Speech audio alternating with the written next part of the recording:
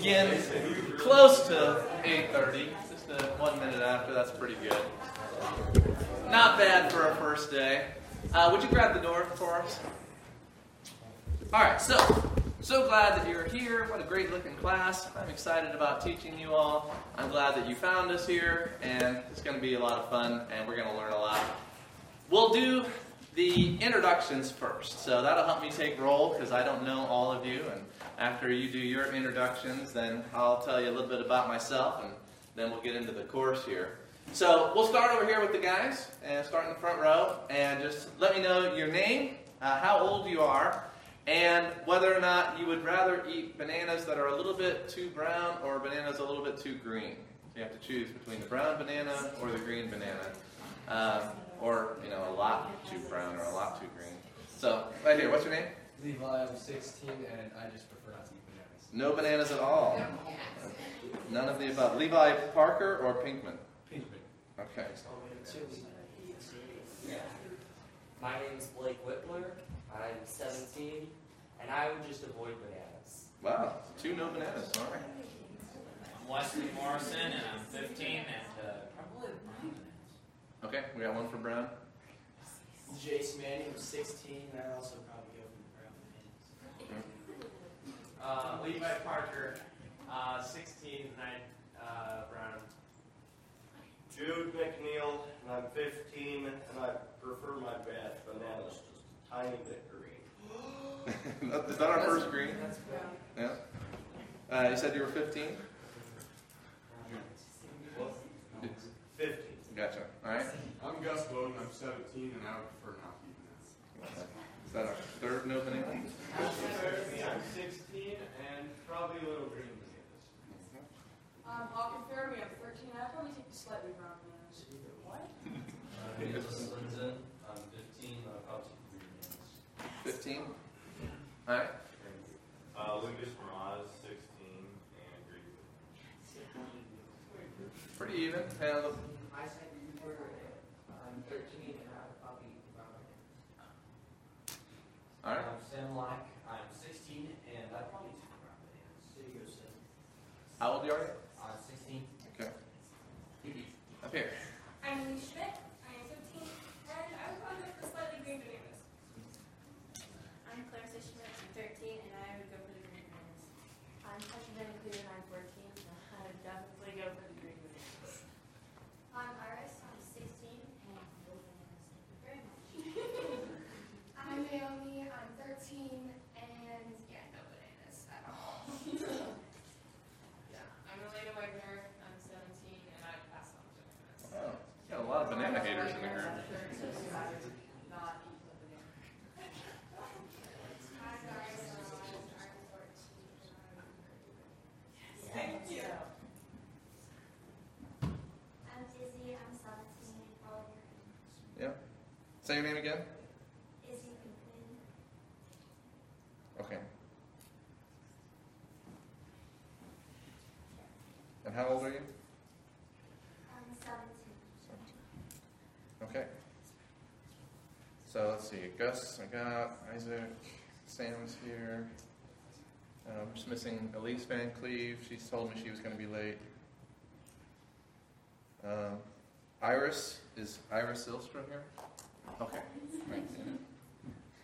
Very good. All right. So we got everybody. Wonderful. Well, my name is Timothy Schmidt, and I'm the father for Elise and Clarissa, and that explains why I eat a lot of brown bananas at our house. They're eating all the green ones. I eat the ones that are left. I've been preaching in this church for about 14 and a half years.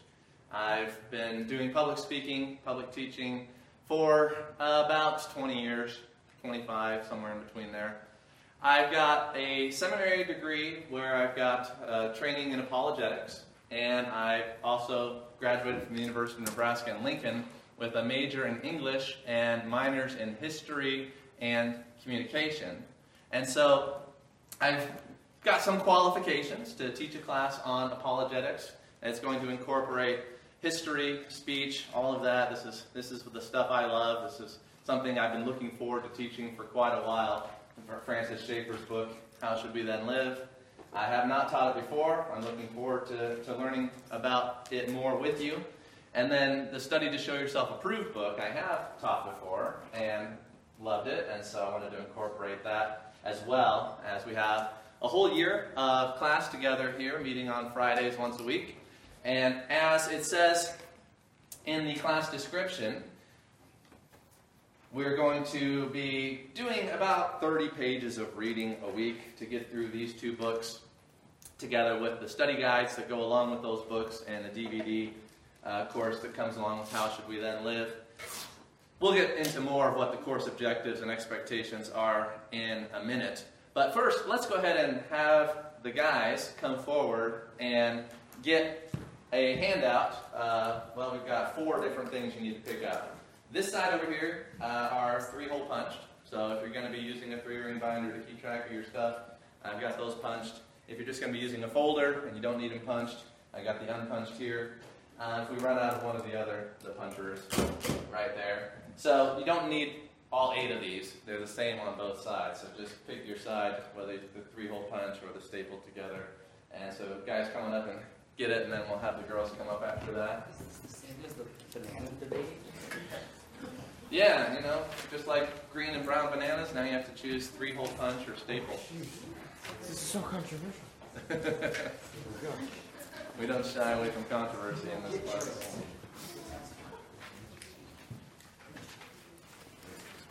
These are all just evaluation questions.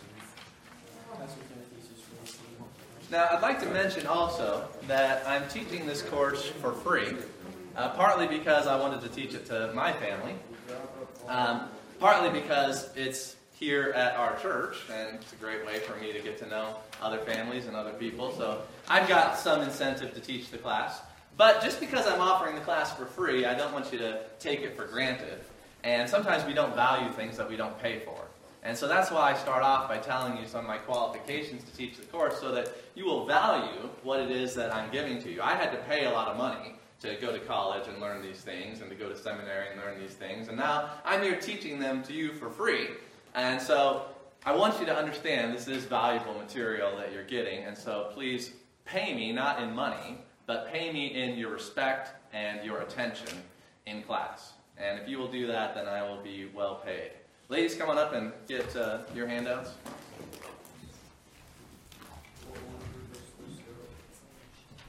Now, all instructors should be respected. That's the Christian attitude, is that we pay respect to those whom respect is due.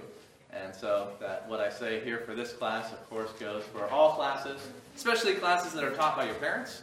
I think sometimes we respect instructors who are not our parents more than we instruct our parents, because we just kind of take our parents for granted and we're with them all the time. And there's an old saying that says familiarity breeds contempt.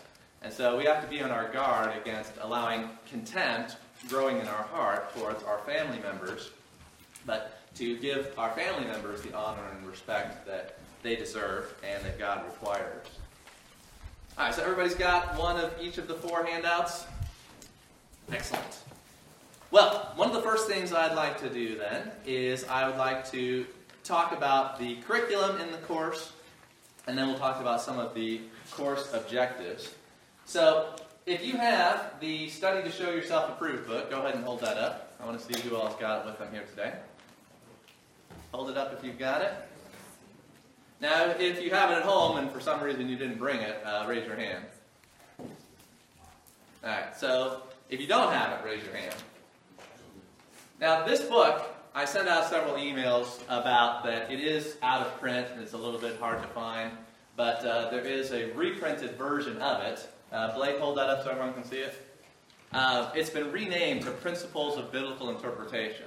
And so, if you want to order it from the Emmaus website, you'll be looking not for Study to Show Yourself Approved. They just have a digital course for this. But it'll be under the title Principles for Biblical Interpretation. Same book, same content, same study guide, quizzes that go along with it. And so, that is going to be our textbook for the part of the class. If you look at your course objectives, that's here on this page that I handed out in the blue ink. if you look at the course objectives, the part of the class that has to do with the reading comprehension and interpretation of literature is largely in this Study to Show Yourself Approved book. Now, Study to Show Yourself Approved is not the first book we're going to be looking at together this week, but in the coming weeks we'll be diving into that. I haven't got it all plotted out yet, and we're going to figure it out as we go.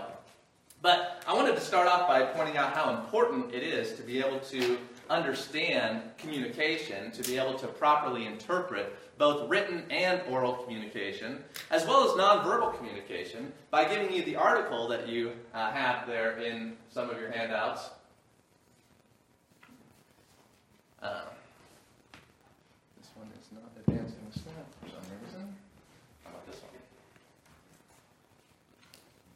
Pardon me for just a moment.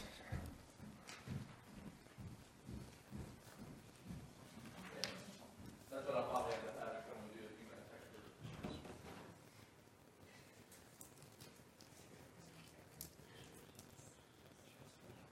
Alright, so I gave you this news article about nooses in Oakland Park.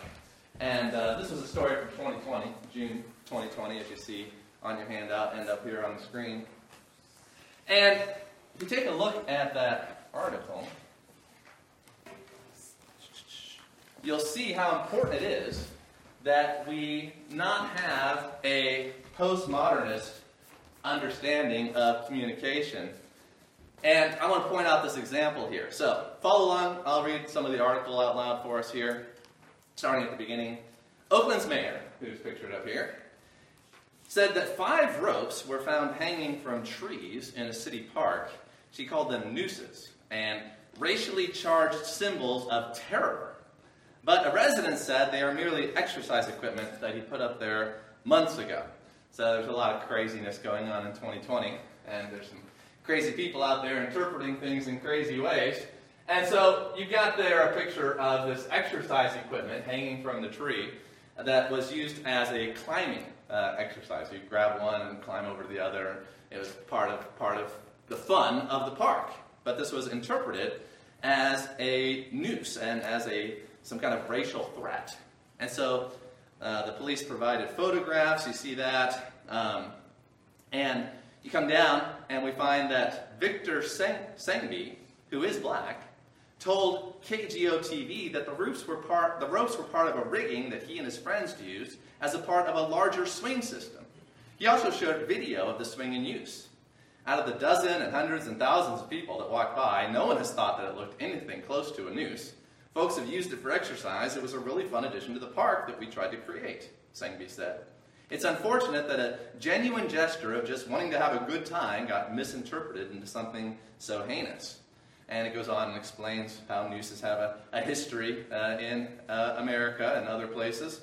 And so, notice what Schaaf, the mayor, said. Notice the quote there. It says, Schaaf said officials must start with the assumption that these are hate crimes. Whew. I don't want to live in a society where the police start with an assumption of a hate crime. That's not a good starting place. Whatever happened to innocent until proven guilty? Starting with an assumption of guilt, that's not the America that I remember. So then it goes on and says, the mayor and Nicholas Williams, the city's director of Parks and Recreation, said it didn't matter whether the ropes were meant to send a racist message. Intentions don't matter when it comes to terrorizing the public. Now, if we're going to say that intentions don't matter when it comes to communication, then this puts us in a very scary place. And then it means that the authorities, who have the power to put you in jail or take away your life, don't have to prove that you intended to mean anything by what you said, but they can just say, well, we take it this way, and therefore you're guilty of a hate crime because we are taking it as a hate crime, whether you meant it as a hateful statement or not. And so intentions matter when it comes to communication. And the goal of interpreting communication is to understand the intentions of the person who is communicating. And so this book, Study to Show Yourself Approved, is going to teach us how to interpret a written text. But it's going to apply to all communication, how to understand communication in its own context according to the author's intention. And this is a very different view of communication than what we have represented by the mayor of Oakland. And they will produce very different societies, okay? So the way you understand communication is going to affect law enforcement, and it's going to affect all areas of life. That we find that at the basis of human society is human thought. And that's really the key thought in how should we then live, is that the way people think about basic things like what is communication and how are you supposed to interpret communication, as well as a host of other important foundational concepts, really determine what happens in our individual lives, but not just our individual lives, but in our communities, in our nation, in our world. That thought matters, and how we think about things, what we believe about basic presuppositions is essential to good living and a healthy society. That's going to be the big idea in the course, and that's why I'm introducing that here with an example from a different worldview within our own society. And that's what we have. We have competing worldviews that will have competing ways of how do we live. And that's why it's becoming harder and harder for Americans to communicate, to be able to understand one another, and to be able to live together because of different worldviews, different ways of thinking about basic truth in our world. So keep that as an example in your mind and keep it in your notes. Now, having just mentioned the textbook, now this is the old original edition of How Should We Then Live. Hold up your copy of How Should We Then Live if you brought it with you this morning. So you see that it's been reprinted. Nice try, guys. If you haven't gotten this yet, you're going to need it this week. This is where we're starting off. Yes? It is available to listen to for free on Hoopla Audio if you're waiting for your hard copy. I don't want you to replace the textbook all year with listening to the audiobook. There's something beneficial about actually reading the text with your own eyes. So I want you to get the book. Don't just rely on the audiobook. But if you don't have if you don't have the textbook yet, and you want to, at least be keeping up a little bit with what we're doing, it's available for free on Hoopla. Now, this book was originally published in 1976. I was 1 year old in 1976, so that gives you some idea of how dated this book is. And the video that goes along with the book, we probably won't have time for, it'll probably be part of your assignment this week, is also from 1976, or shortly thereafter. And so the video was very well produced for its time, but it has aged. And we have different standards now from what they had back then as to what a instructional video or documentary video should look like. And so it's part of my job in this class is to show you how what Schaeffer wrote 40 years ago, 45 years ago, is exactly right. That cultures and society, it takes time for history to play out. Rome didn't fall in a day. You heard the saying that Rome wasn't built in a day. Well, it didn't fall in a day either. It took hundreds of years for Rome to decay and fall apart. And so in the same way, our culture, our society, Western civilization doesn't fall apart in 10 years. It takes 100 years or 200 years.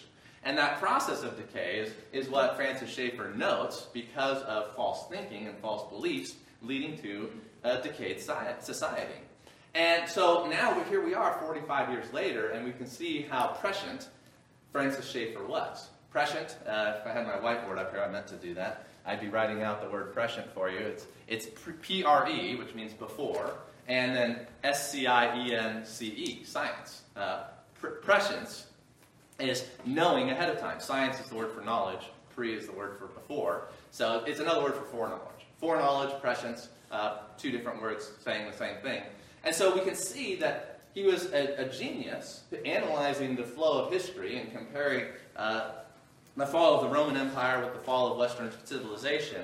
And then we can see exactly what he identified as the problem and exactly what were going to be the consequences of that problem coming true in our lifetime. Things have not gotten better since the 1970s in Europe and America, Western civilization, Canada, Australia. Things have gotten much worse. And this book is as timely as it was when it was written in 1976. Now, Francis Schaeffer, writing in 1976, is old enough to be my grandfather. And so we'll call him Grandpa Francis as we go through the course. And he did an excellent job in researching this book. The book's vision came from his son, who was a professional artist. And so he wanted to take his interest in art together with his father's expertise in history and philosophy and theology and produce this series kind of connecting the art of our modern and postmodern era together with the faulty ideas that are destroying the culture, and also you see showing up in the art of our time, whether it's popular art or whether it is the more sophisticated liberal arts. Now, unfortunately, sadly, his son fell away from the faith later in life, but they did get to work on this for 2 years when he was a younger man. Now, go ahead and open up How Should We Then Live and take a look at the table of contents with me.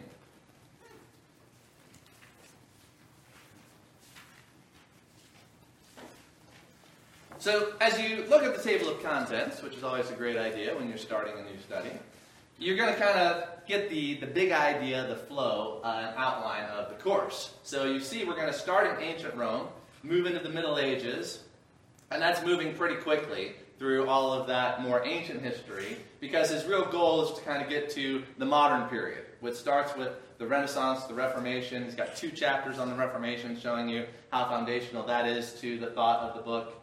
And then you've got the Enlightenment, the rise of modern science, the breakdown in philosophy and science, modern philosophy and modern theology. Notice the repeating of the word modern. Modern art, music, literature, and films, our society, and so on. Now, I'll talk about the last chapters here in a minute, but let's talk about modernism.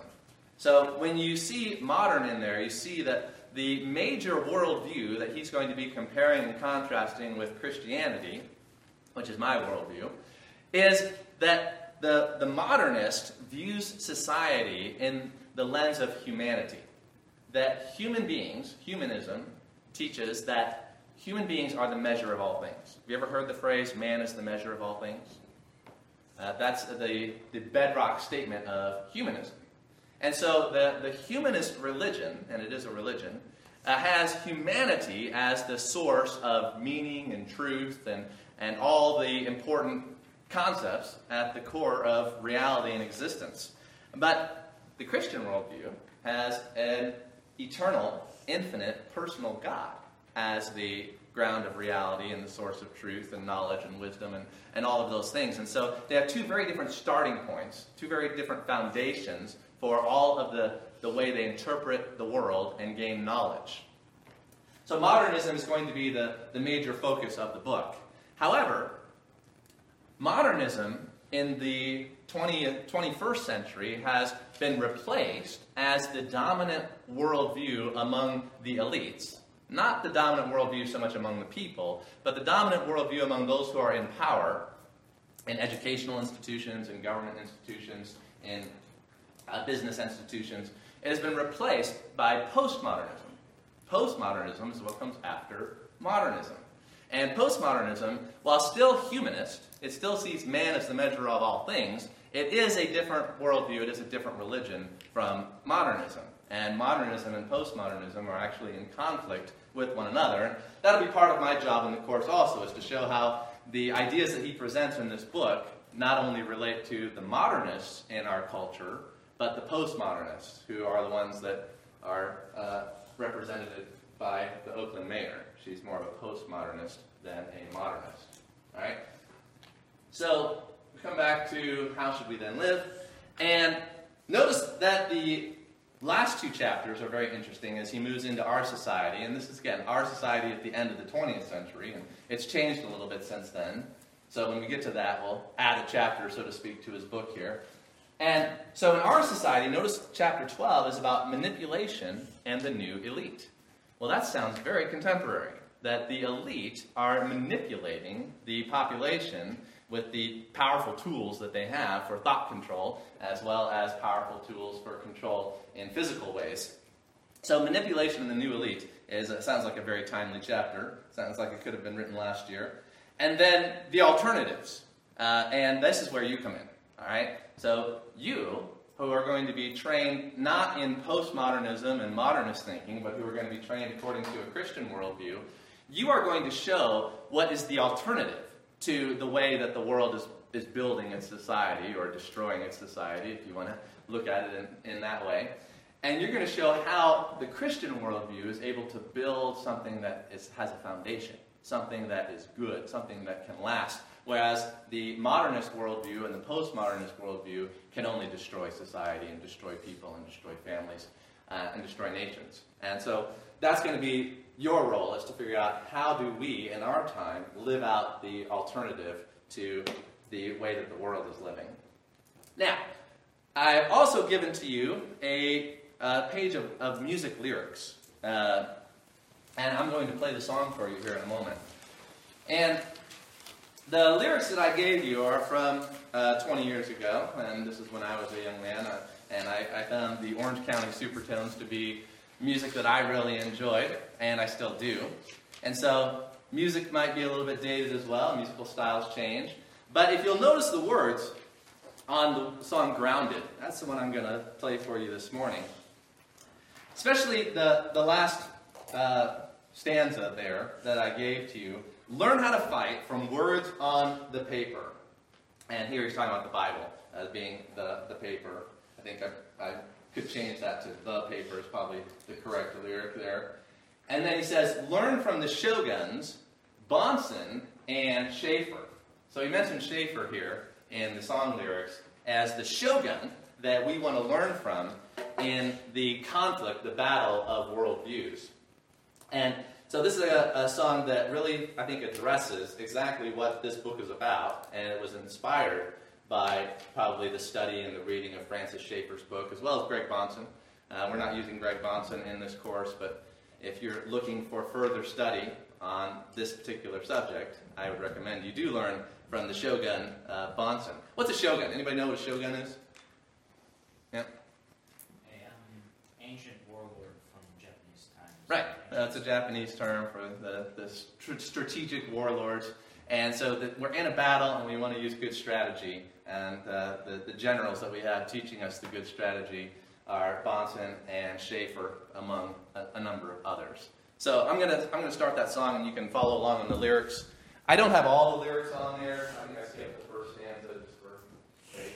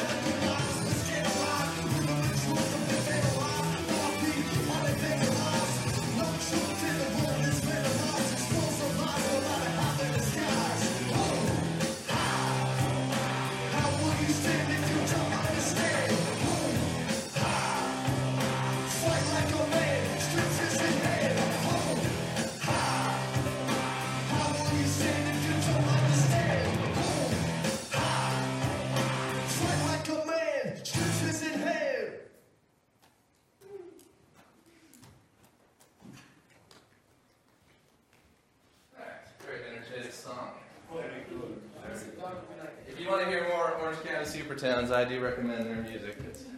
It's very well done. The other song I put on the back, The Return of the Revolution, is a great one too. But this one specifically focuses more on apologetics. I like what it says. We need apologetic instruction, mental reconstruction, ignorance reduction, to halt the mass abduction. So there's a mass abduction going on in the minds and the hearts of people in our society. And I want to train up soldiers who can fight from the words on the paper and can reduce that ignorance and reconstruct mental sanity in young people, the future generations. Now, notice that it says presuppositions. Well, let's see. Where does it talk about the presuppositions? Do I not have that on here? Okay, I guess I didn't have that part. But one of the key words in the song was presupposition. And so Francis Schaeffer, he's going to talk about presuppositions in the first chapter as you go through the book. And a presupposition is a basic belief that we have that causes us to interpret the world in a certain way. So all worldviews have presuppositions about the nature of reality, the nature of truth, the nature of humanity, the nature of ethics, what's right and wrong. There's basic presuppositions that we have that are going to determine how we live and how we look at the world and how we treat people. And so the presuppositions are key. That's what you want to be able to identify. When you're looking at arguments, as modernists would give arguments for their position, whereas postmodernists don't even bother with arguments. They're just all about authority. But if you're looking at an argument, you want to be able to identify what is the presupposition. And so often, their argument is fine, it's their presupposition that is faulty. And logic from a faulty presupposition will lead you to a bad conclusion, even if you have sound logic. So you want to identify presuppositions. Now open up your book, please, to page number, I believe 16. Yeah, page number 16. At the bottom of page number 16, please. And for those of you that were in our class here last year, you'll remember that we studied Greek philosophy in the era of the Pre-Socratics. The Pre-Socratics are the Greek thinkers who lived before the time of Socrates. And after Socrates, we have kind of a new era in the philosophy of the ancient world that became foundational to the Roman view of the world. The Romans weren't necessarily philosophers. They just kind of borrowed the philosophy of the Greeks and said, all right, this is good stuff. We'll use that. The Romans were mostly governors, and that was their area of expertise. And so you don't find a lot of development or new ideas that are developing out in the Roman time. And so really, when you get to the presuppositions of ancient society, you go back to the Greeks. And that's where we see on page number 16 in your book, my edition's a little bit different. I want you to look at the paragraph that starts with, as we try to learn lessons. As we try to learn lessons about the primary dilemmas which we now face, by looking at the past and considering its flow, we could begin with the Greeks, or even before the Greeks. We could go back to the three ancient river cultures, the Euphrates, the Indus, and the Nile. And so for those of you that were here last year for the pre-Socratic class, you'll remember that we did talk about those Indus River, those three ancient river cultures, the Indus River, the Euphrates, and the Nile. And what was the culture what was the religion that grew up in the Indus River Valley? What was the ancient religion? Islam? Nope. Modern Western? Nope. Where is the Indus River? No? That's the Nile. In India? Yes. The Indus River Valley is in India, from which it gets its name, India. And the ancient religion that comes from India is? Hinduism, yeah. And Hinduism also spawned off Buddhism, which hasn't really taken root in India, but in other parts of the Far East you have Buddhism. So Buddhism and Hinduism are religions, worldviews, that came out of the Indus River Valley. And they have some different presuppositions, some different ideas about the basic nature of reality than what we have in the Western world.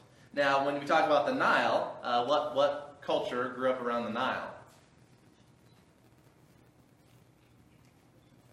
Right, there we got the Egyptians. And the Egyptians, they had their own religion, they had their own worldview, which was very similar to a lot of what we see in the ancient Middle East. And then when we look at the Euphrates, what civilization was there around the Euphrates River and Tigris? Yeah. Babylon, yeah. So the Euphrates and Tigris rivers are the two major rivers in the Middle East. And there you've got the land known as Mesopotamia. You know what Mesopotamia means?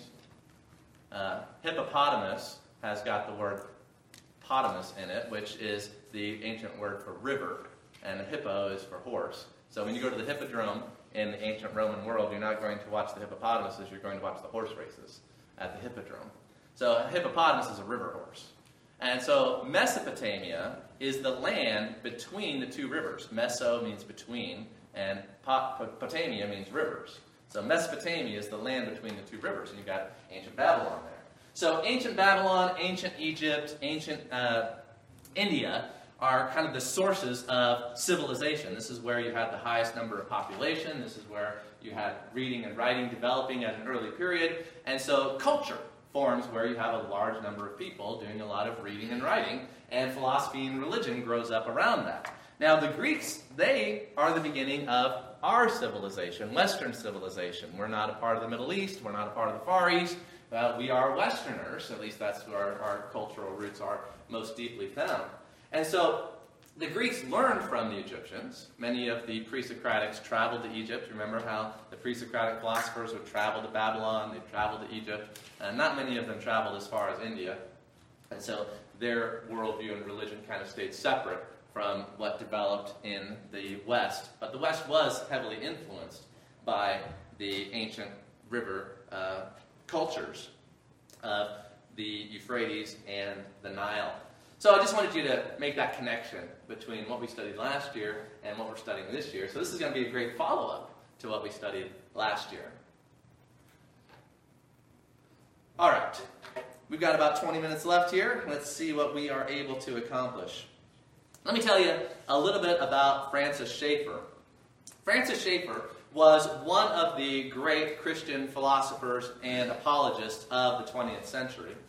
He was born in 1912 in Pennsylvania, and then he eventually moved to Switzerland. He served as a pastor here in the United States for 10 years as a young man, and then he moved as a missionary over to Switzerland. And then when he was in Switzerland, he decided that he needed to question everything. He needed to decide what is truth and how do I know what's really true. And he'd been in a battle of worldviews here in America. If you go back to his time in America, there was a great division that was happening among the Christian churches. That was the modernist and fundamentalist divide. And so this church is an old church, and this church went through the modernist and fundamentalist divide when it was happening in the 1930s. And one of the things I always like to tie in is, and we have records in our church that show that the pastor who was here at that time sided against the modernists and with the fundamentalists. And now we hear the word fundamentalist and we think it's a bad thing, because what Satan likes to do is he likes to take anything that is associated with the truth and associate it with bad things, so that by guilt by association, good historical movements look bad. And so when the fundamentalists were fighting for the truth of the Christian worldview against the modernists who were trying to destroy the Christian worldview by combining it with Christianity and destroying the church with this hybrid of two different religions, the fundamentalists recognized that modernism was completely incompatible with Christianity. And so Francis Schaeffer was a fundamentalist pastor at the time who was saying, no, there's certain fundamental truths in the Bible that once you deny those truths, you don't have biblical Christianity anymore, such as the virgin birth, the miracles that are in the Bible. And the modernists said, oh, virgin birth probably never happened, the miracles aren't really important. What's really important is the ethical teaching of Jesus, that we love one another.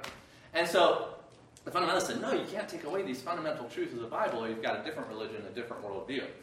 And so he kind of had a crisis of faith in his time in Switzerland. He says, I need to just figure out whether or not the Bible is true, whether or not Christ is really God, whether or not this is really what I need to devote my life to.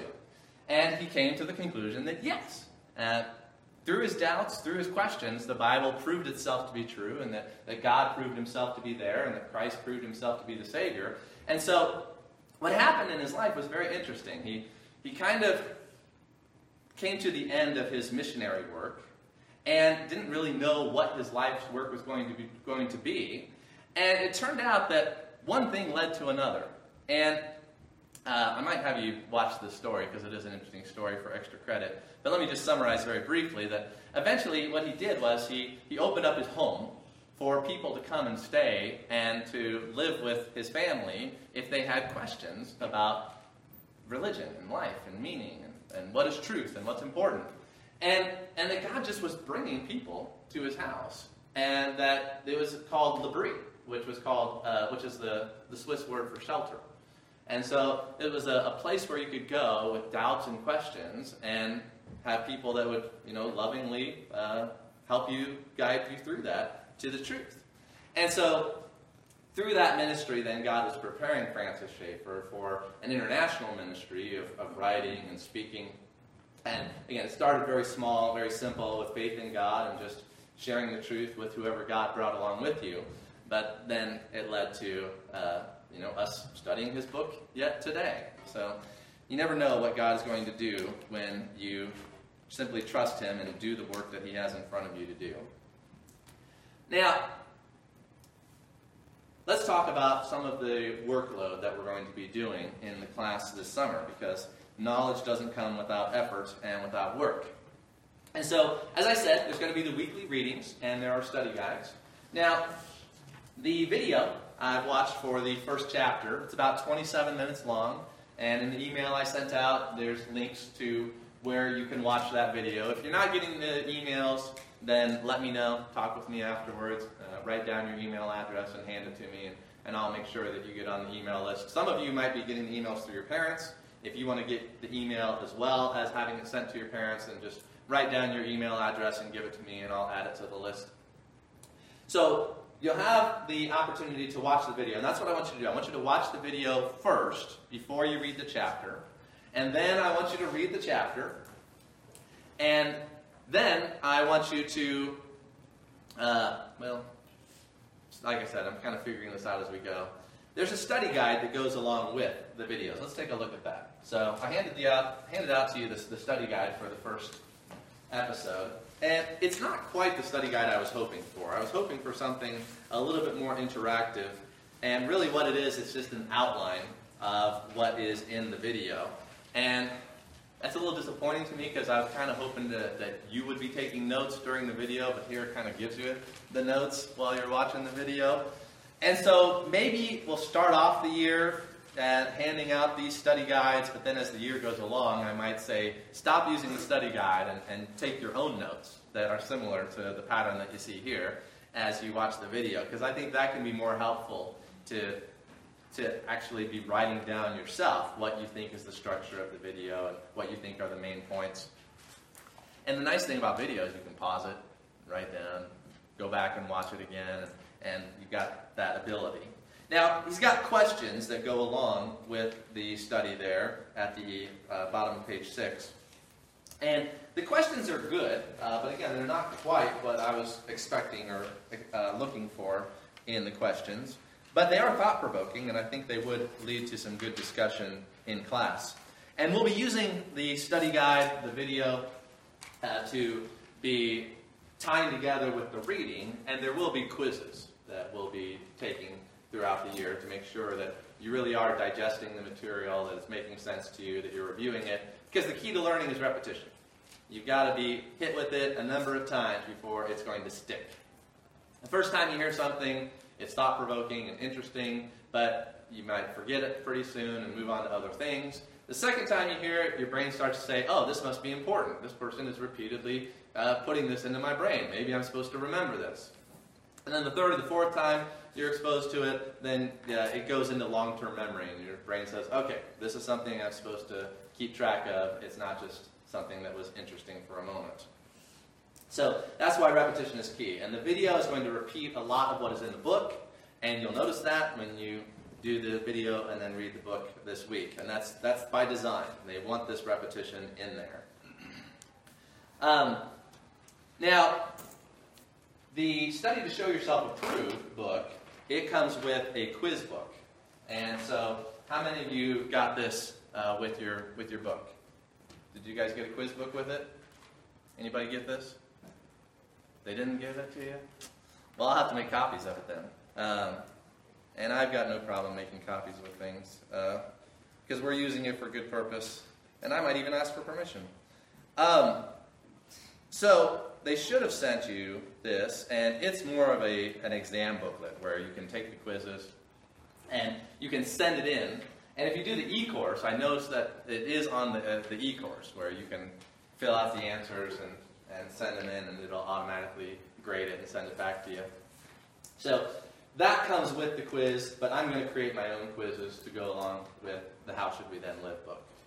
Now, throughout the course of the semester, you're going to be writing and doing speeches, because the key to learning is not just knowing the truth, but being able to communicate the truth. You need to be able to communicate it in writing, you need to be able to communicate it in speech. You can't go out and recapture minds just by knowing things. You've got to be able to communicate to people who have been abducted by the false worldview, the false religion that is being promulgated in our neighborhoods. And so you need to be able to inform and persuade. And that's the two speeches you're going to be giving this year, an informative speech and a persuasive speech. Your speeches will be extemporaneous, which means that you're not going to just be reading your speech, but that you're going to have notes on a note card, or a number of note cards, and you'll be speaking from your notes, but you won't be reading your notes. So you can glance and see what my next point is, or what the statistic is that I'm going to mention, or the quote, but then you've got to look away from your notes and look at people and communicate to people. So that's the extemporaneous style of speech that we'll be doing in our course, and you'll be getting more instruction and information on that as the course goes along. And then when it comes to the application of what you're learning in interpretation, the Study to Show Yourself Approved, or biblical interpretation, which is really just any interpretation applied to the Bible, but it works for all kinds of communication, that you're going to be then developing your own Bible lesson. And developing your own Bible lesson starts with an exegesis of Scripture. Exegesis is a technical term that we use in seminary to describe the process of pulling the meaning out of the text and then being able to present that to others. Exegesis is the opposite of eisegesis. Ex means out of, eis means into. And so what a lot of people do in wrongly interpreting text, there is a right way to interpret and a wrong way to interpret. And what I was taught in college as a wrong way, which they thought was the right way, but it's totally backwards, is that it doesn't matter what the author meant by what he wrote. What matters is what you get out of it. And this is eisegesis, where you are importing meaning into the text. You're reading into the text the meaning that you want to get out of it. And that is the opposite of the correct way of interpreting. If your parents come to you and say, I'd like you to clean your room before bedtime, and you come back and your room's not clean, and you say, well, I thought you meant, before bedtime next year. I didn't know you meant before bedtime today. You'd be misinterpreting what they said to suit your own purposes. And that's eisegesis, where you're not interpreting according to context, according to the meaning of the person who is communicating, but instead you're twisting it to suit your own purposes and the meaning that you want to get out of it. And so that's a bad way of communicating. If communication breaks down and society breaks down, if you don't try to understand what people mean by what they're saying, but instead you're just like, well, this is what I want to interpret it as, or this is how I take it. So exegesis is going to be a key part of preparing your Bible lesson. So in the course of the semester, you'll be choosing a text, and then I will use the principles that you've shown here, you've learned from Study to Show Yourself Approved, to pull the meaning out of the text. And there's like 15 or 25 different principles that are in the book, and we'll be utilizing all of those as a practical exercise in the exegesis of Scripture. And then from your exegesis, you will develop a Bible lesson. And that Bible lesson is then something that you can use. Ladies, you can use it to teach ladies and teach children, because that's what the Bible says, is that women should be teachers of other women and also of children. Men, you can use it to teach children. You can use it to teach any setting, because men should be teaching men, and that's part of God's design. That's part of the exegesis of Scripture. And that's not what people want the Bible to say. People in our time want the Bible to say that men can teach men, and women can teach men, and anybody can teach anybody, and there's really no difference. There's no reason why people should, have differences between men and women's roles in the family, or in society, or in church. But we'll find out that the Bible does mean what it says, and that if we're going to have a Christian worldview, we need to not be reading into Scripture what we want it to say, but pulling out from Scripture the meaning that the authors intended. Even if that's different from what is culturally acceptable in our time, because culture is a product of religion, and religion is a product of presuppositions. And we want to be true to the presuppositions, the religion, the foundational beliefs of the Bible, and not be mixed together with the presuppositions and the beliefs of the modernist and the postmodernist culture that we live in. All right? So, I'm already controversial here on the first morning, I know. Now, the first assignment that you're going to have this week, watch the video. Look, while doing so, you can take notes. That's what we'll do. While doing so, you can take notes on the outline. All right? So anything that you think is interesting that is not already written on here, just put it next to it or below it where there's space to write on the outline. And I want to see your notes. That's as part of the class is I'm going to be grading you. And so how do I know whether you've read it? Well, by the notes that you take. How do I know that you watched it? Well, I trust you, but I also want to see the notes that you take. So bring your notes with you to class, and I may even have you make a copy of your notes to hand in. We'll see whether or not I choose to do that. There are a lot of you. All right. For extra credit, you will be able to watch the story of Francis and Edith Schaeffer on YouTube, and I'll send you the link for that. And again, show me your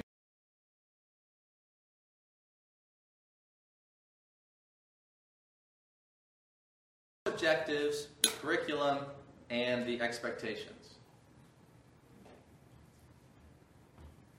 Well, if you come up with any questions, feel free to send me an email. Email is my preferred way of communication. That way, if I'm in the middle of reading or counseling or whatever, I'm not interrupted with a phone call or a text. But if you send me an email, I'll check my email when I am taking a break from my other work. So that's my preferred method of communication. And that's probably how you'll be hearing from me mostly, is through email. So I'll send each one of you an email every week with the assignment that I mentioned here in class. And feel free to ask questions if something is not clear on the assignment. All right, well, I think we covered just about everything that I had hoped to cover this morning. I'm looking around here, and it looks like we've got it. Now, there's one other subject of discussion before I let you go. And that is, should we meet next week? And that's a question because the co-op that meets here on Fridays is not meeting next week. But I know most of you are not in the other classes here at the co-op. And so if we want to meet, there's no reason why we can't meet. I got the key. I can open up the building. So I would be inclined to meet if that's going to sway your vote one way or the other. But I think I had sent out an email where I said that we weren't going to be meeting in one of the emails that I sent out next week. So some of you may have already made plans for next Friday and aren't able to. So let me put it this way. Raise your hand if you aren't able to meet next week. All right, well, I think that settles it. We'll meet next week. And as I sent out the email, normally there's classes going on downstairs. There's classes that come after us.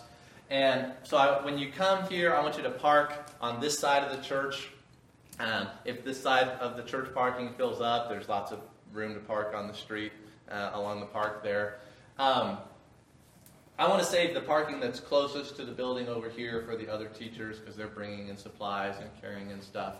And I want them just to be able to get to their car really easily, and they're here all day. But if you want to park on, further down and on the other side, there is parking available over there as well. Just the stuff that's right in front here, save for the other teachers. Clear? All right. Well, I'm excited about this class. Thank you for sitting and listening for the last hour. Are we done at 9:30 or are we done at 9:45? 9:45. You know what? We might as well start the video, right? This will save you some time. You'll have less homework if we start the video now, so I'm going to do that. Pull out your notes that I handed out, the study guide. You'll need something to write.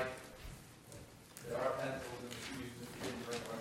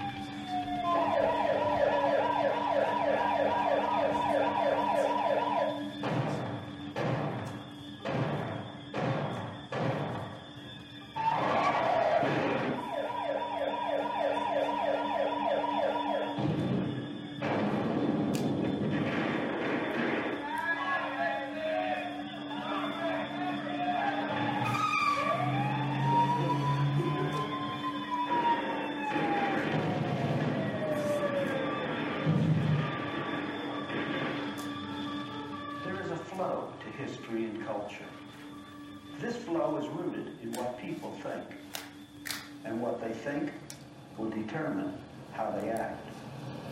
There is violence and a breakdown in society up to the point in which it's unsafe to walk through the streets in many of the cities of the world. On the other hand, there is a danger of increasing authoritarianism to meet the threat of chaos in our own countries and internationally. Should we despair and give in? If not, how should we then live? The answer as to whether we should throw up our hands and give in is no. There are good and sufficient reasons for this. We can receive help from a quarter, which would be unexpected to most modern men. But to understand how, we have to delve back into history.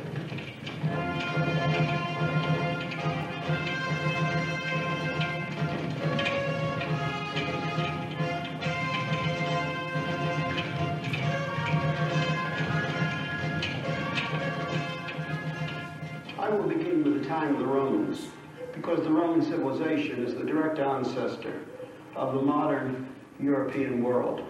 From the time of the earliest conquests under the Republic, right down to our own day, Roman law and Roman political ideas have influenced the European scene, the whole Western civilization.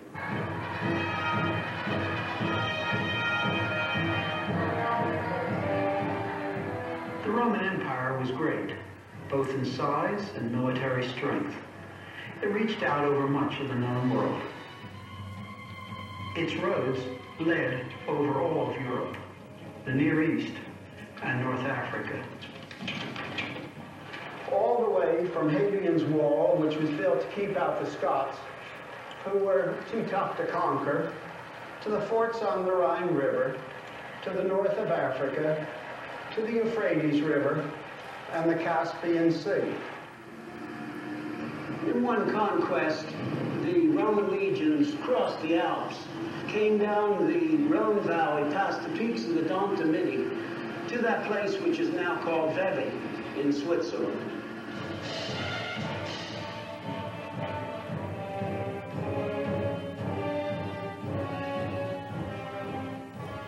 For a time, the Helvetians, the principal inhabitants of Switzerland, held them in check and made the proud Romans pass under the yoke, ironically imitating the custom of the Romans, who had the warriors they conquered pass under a yoke. This was a temporary reversal. Not much could hold back the Roman legions, neither difficult terrain nor the armies of their enemies. They passed up over the hills and conquered the ancient Helvetian capital, Venticum, today called Avanches. One can imagine a Roman legionnaire who slogged home from the vastness of the north.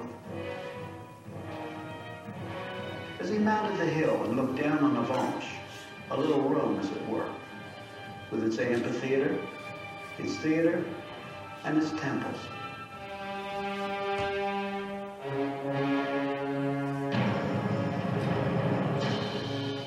I love Avanches. It contains some of my favorite Roman ruins north of the Alps.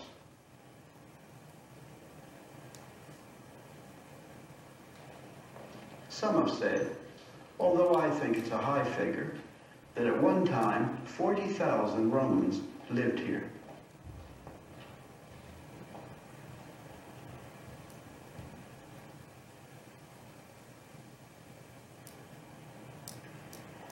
The opulence of Rome was here at Avanches. This gold bust of Marcus Aurelius was found here.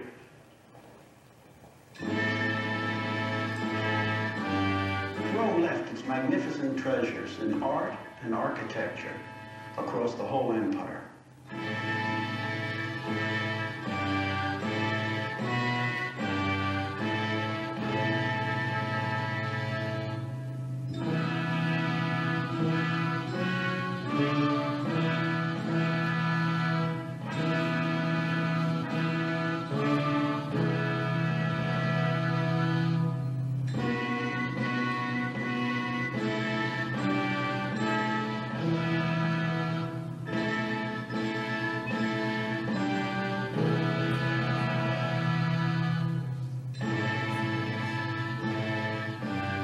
In many ways, Rome was great, but it had no real answers to the basic problems that all humanity faces. When a culture tries to build only on its military strength, very, very soon, these will prove not to be sufficient, for the simple reason that without a sufficient base of knowing what is right, what is wrong, why we should do certain things in contrast to why we should do certain others, no amount of military might is sufficient. Rome first tried to build upon the decisions of accepted citizens of the Republic, and later on the decisions of its emperors. But the attempt ultimately failed, because it was not a sufficient base on which to build a society. And they never had the kind of democracy we have, where everybody shares in it. But for those who were the real citizens of the state, they just tried to build on their opinions, and this totally failed. And then they turned to their gods. This is the goddess Diana, whose temple was in Ephesus, which is in modern Turkey. The Romans, like the Greeks before them, also tried to build upon their gods, in the hope of having something big enough upon which to rest their society. But their gods were not big enough, because they were finite. That is, they were limited. They were like bigger men and women, not basically different from human men and women. They were amplified humanity, not divinity. This being so, the Romans had no sufficient base intellectually. That is, they did not have anything big enough or permanent enough to which to relate either their thinking or their life. Therefore, they had no value system strong enough to bear the strains of life, either individual or political.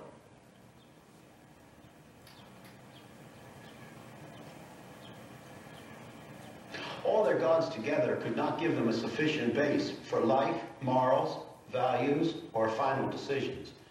The Romans made their own gods depending upon their society, and when the society tumbled, their gods tumbled with them. Thus, the Roman experiment in social harmony, based on an elitist republic, ultimately failed. The Senate no longer could keep order. Armed gangs terrorized the city of Rome, and the normal functions of government were disrupted as rivals fought for power. Self-interest took the place of social interest, no matter how sophisticated the traffic. Thus, in desperation, the people accepted authoritarian government. In the days of Julius Caesar, Rome turned to an authoritarian system centered in Caesar himself. As Plutarch put it, the Romans made Caesar dictator for life, in the hope that the government of a single person would give them time to breathe after so many civil wars and calamities. This was indeed a tyranny avowed, since his power now was not only absolute, but perpetual too. After Caesar's death, Octavian, later called Caesar Augustus, grandnephew of Caesar, came to power. The great Roman poet Virgil, friend of Augustus, wrote in his Aeneid, saying that Augustus was a divinely appointed leader, and that Rome's mission was to bring peace and civilization to the world. Because Augustus offered external and internal peace, while keeping the outward forms of legal constitutionality, Romans of every class were ready to allow him total power in order to restore and assure the functioning of the political system, of business, and the affairs of daily life. After 12 BC, he became the head of the state religion with the title Pontifex Maximus. All men were urged to worship the spirit of Rome and the genius of the emperor. Later, this became obligatory for all the people of the empire. And later still, the emperors simply ruled as gods. Augustus tried to legislate morals and family life. Later emperors tried impressive legal reforms and welfare programs. But a human god was a poor foundation, and Rome fell. It is important to realize the difference a people's worldview makes to their strength as they're exposed to the pressures of life. In the Roman era, we must understand that when one became a Christian, it meant that he stood not only opposed to the surrounding religions, but the entire culture built on those religions.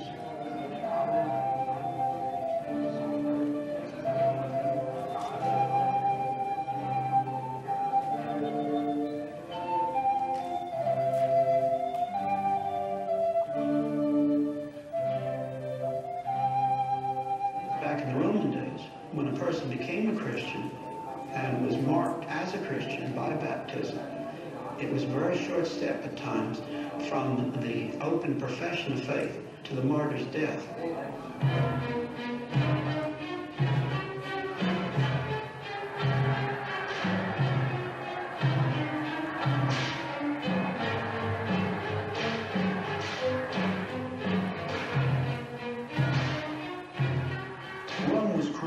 his cruelty could perhaps be best pictured by the events which took place in the Roman arenas.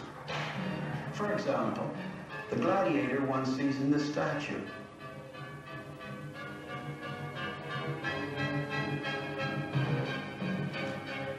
Or the Christians thrown to the beasts as people watched. Let us not forget why the Christians were killed. They were not killed because they worshiped Jesus. At that time, many religions were practiced in the Roman world. Some were called the mystery religions. Here, for example, we can see one of the initiatory rites practiced by one of these religions, depicted in this Roman house in Pompeii. Nobody cared who worshipped whom, as long as the unity of the state was maintained, centered in the worship of the emperor. The Christians were killed because they were rebels, and this was especially so as they lost the support of the Jewish synagogues, and therefore the immunity which the Jews had since the time of Caesar. We may express the nature of this rebellion in two ways, both of which are true. We can say they worship Jesus as God, and they worship the personal, infinite God only. This worshiping of the one God only, Caesar could not tolerate. It was counted as treason. This became a special threat to the unity of the state based on emperor worship during the reign of Diocletian in the 3rd century, when people of the higher classes began to become Christians in larger numbers.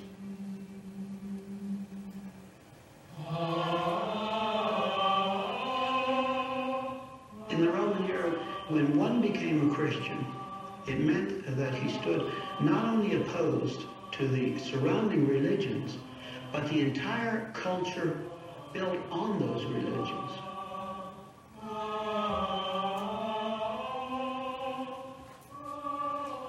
The early church believed that Jesus was the Old Testament prophesied Messiah, and that he had come, and that he had died in substitution on the cross.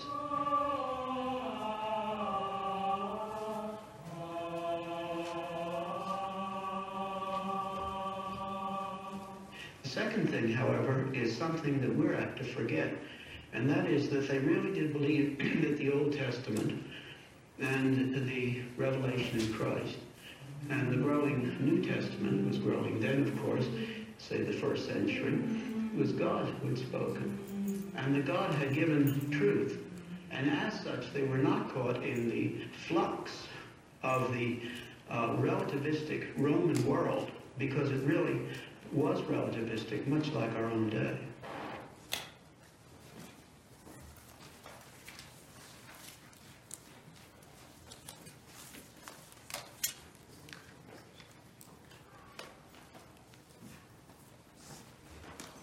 Alright, about 12 minutes left in that video, so you can finish the video at home. That gives you a good introduction into some of the key concepts and ideas that will be foundational for the whole course of study. I love history. History is fascinating. History classes are only as good as the history instructor. So hopefully you'll have a good instructor this semester and you'll find history to be as fascinating as I do. And greet one another.